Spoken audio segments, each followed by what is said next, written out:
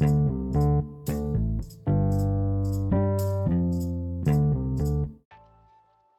hello, hello, world. It's your girl Tiff back with another episode of 1,000 Answers to 1,000 Questions. We still talking about sex, baby. We are covering questions 914 today through 932. Let's get into it.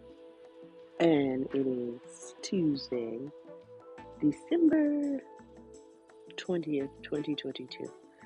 This year is flying by. My baby will be 1 in 3 days. Who would have thought? All right, question 914. What do I do that gives you the most sexual pleasure? So I guess this question is for my husband. He wouldn't tell you guys anyway because he's very conservative. So I'll pose the question to myself. What does my honey do that gives me the most sexual pleasure? I ain't gonna tell y'all. It's nasty. Just know it's very, very intimate. It has to do with my genitals and his digits. That's all I'm gonna say. And that's still a lot. Question 915. Do you think it is wise to go to counseling for sexual problems? Let's go address the question and I'll answer. If not, how would you want to try to work out the problem? So, since to me it's an open-ended question, I would say sexual problems like what? Like sex addiction, meaning you want it all the time, you don't care where you get it from, you don't care how you get it, you don't care when you get it. That's a problem. I think to me, those kind of problems, we ain't going to counsel for because I'm not dealing with it. I'm not dealing with a sex addict. I'm not dealing with a motherfucker who used to fuck dudes. I'm not dealing with wild shit. Like, I'm just not doing it. Yeah, I believe in non-judgmental, be open, and you can be safe with your partner and all that shit, but I'm not that safe.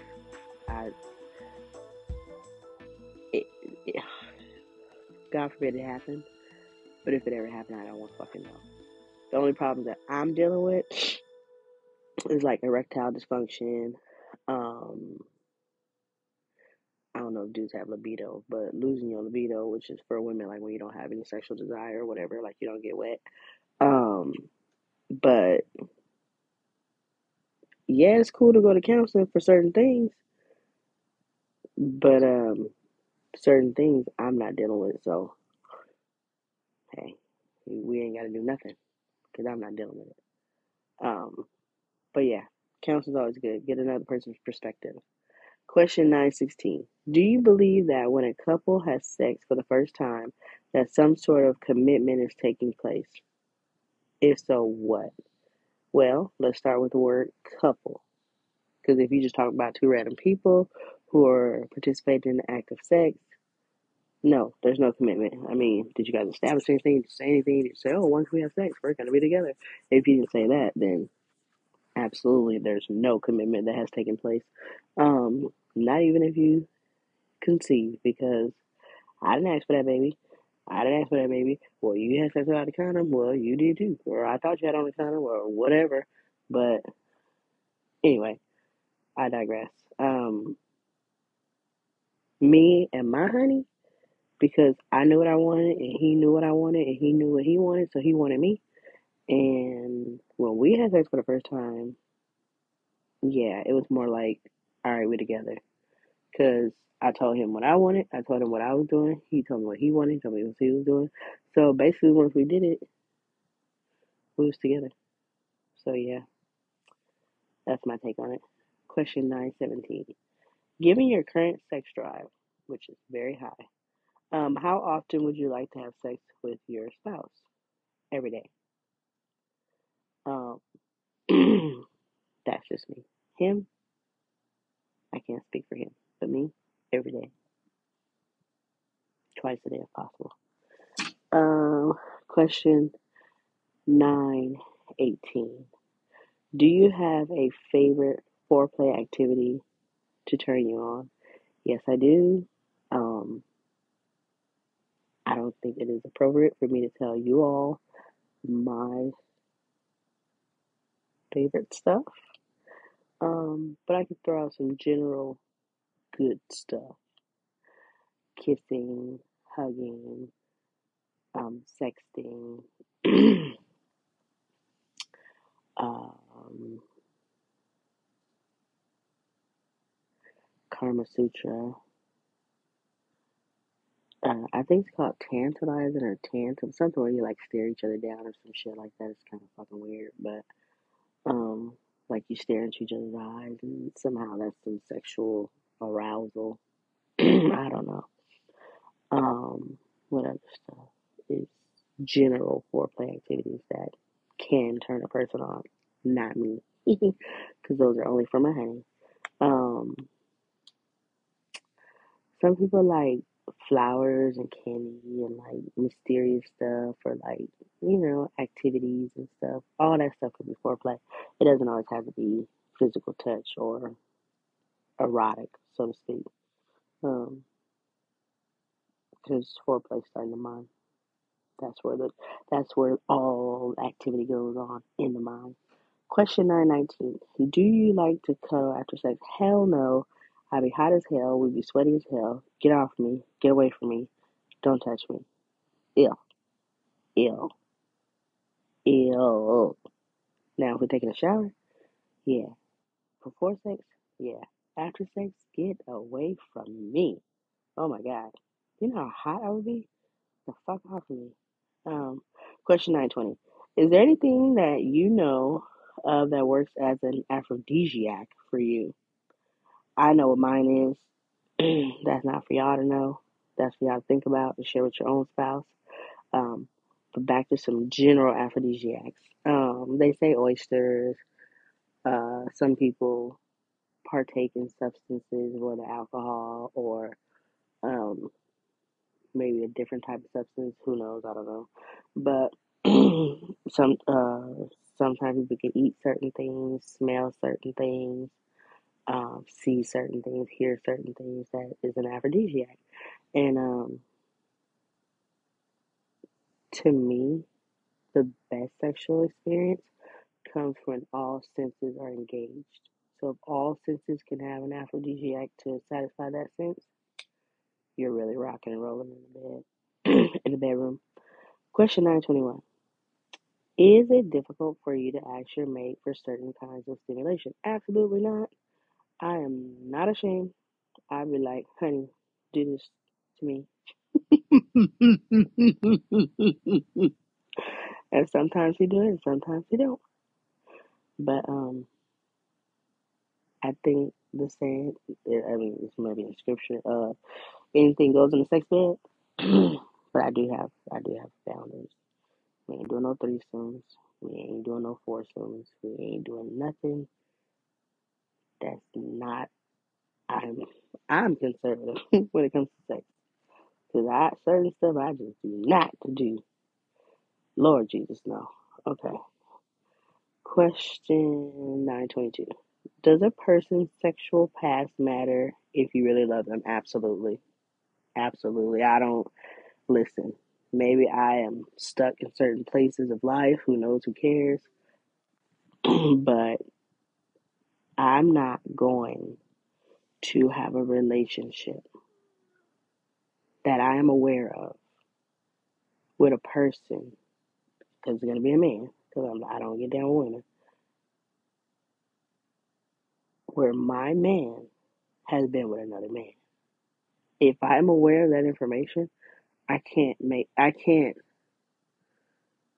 allow myself to love you because I can't see you in a light that is gonna make me in turn love you. And I'm not knocking anybody who has same sex relationships, but I'm not gonna be with a man who's been with a man or even consider being with a man under any circumstances. So does a person, to me, sexual past matter? Yes. And if I really love them, yes, because I would not allow myself to love them under certain circumstances. And even other stuff like and this is not my situation, neither is the male on male, whatever. But like say if a person in the past like fucking little kids, like what the fuck? Like, oh, I love you so much that I'll look past fuck you that you want to fuck little kids. Like the fuck? Like get out of here, bro. Like, yeah, yeah, whatever. The question's there. I'm answering it. Question 923. Do you think you might have a difficult time having a passionate sex life because of a previous sexual experience or because of what you were taught about sex when you were growing up? No. Personally, no. But I haven't had any negative sexual experiences, so to speak, because this question can be taken um or posed to a person who may have been sexually assaulted, you know, or molested growing up, or um or taught like sex was bad, or oh, you're gonna die if you have sex. You know, those people that's like real into the church. Oh, fornication, you're gonna die, you're gonna go to hell. Oh, if you have sex with yourself, but that's what I'm taught in church. If you masturbate, you're going to hell because that's the same as having same sex relationships. And I'm like, okay, but whatever. But the question is, do you think you, meaning me, would have a difficult time having a passionate sex life, meaning enjoyable, desirable, something that I actually want to do and agreed upon because of a previous sexual experience? If it was rape or molestation, yes, I could see that being difficult for somebody or for me, but that's not my situation. Or because of what I was taught growing up. Like I said, taught, and this is me, taught that masturbation is a sin. And maybe it is. I don't know. I don't know. But I don't know. My opinion is I'd rather do myself than somebody else because that's worse. I would believe a sin is a sin. So I guess it's up to me and God, or God and then me to adhere. But let's keep going. 924. Would you like to have sex outdoors? Absolutely. Uh, would you do it if your partner wanted to? Absolutely. It's kind of illegal in certain places, depending on where you go. So, I think the extent of our outdoor sexcapade would probably be the car or the backyard. Now, I'm not saying we've done that. I'm not here to reveal what I do with my honey. But would I like to? Absolutely. Would my honey do it? Probably not. He's so conservative. Um, but if he wanted me to do something, yeah, as long as it's not illegal. Question 925. Are there any songs that make you think of making love? Heck yeah, tons of them. Like, I totally just did a post on my YouTube page or YouTube channel, whatever, and I think Instagram, TikTok, and Facebook. Um, for Miguel's song "Coffee in the Morning," which really means fucking in the morning, and I've just been so wanting to make love because of that song. Um, what other song? Um, Janet Jackson, "Anytime, Any Place." And then songs that like give directions on how to have sex. I love those kind of songs, like "Touch Me Here" or "Touch Me There" or "Throw Me Against the Wall and Pull My Hair," stuff like that. Question 926: how would you define satisfying sex? Um, I guess the obvious, both parties ejaculated. Um, but for me, as long as I ejaculate. But no, honestly, because I'm a server and a people pleaser, um, to me, satisfying sex is when my honey's satisfied. So, whatever that means for him, as long as he's satisfied, then I'm satisfied. And that's satisfying sex to me.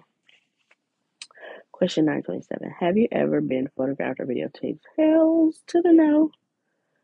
Or videotape naked? No, I don't play that. I've been very aware since I was a young person. Like I felt like I don't know if I'm gonna be like the president or like a very impactful figure in history and in time.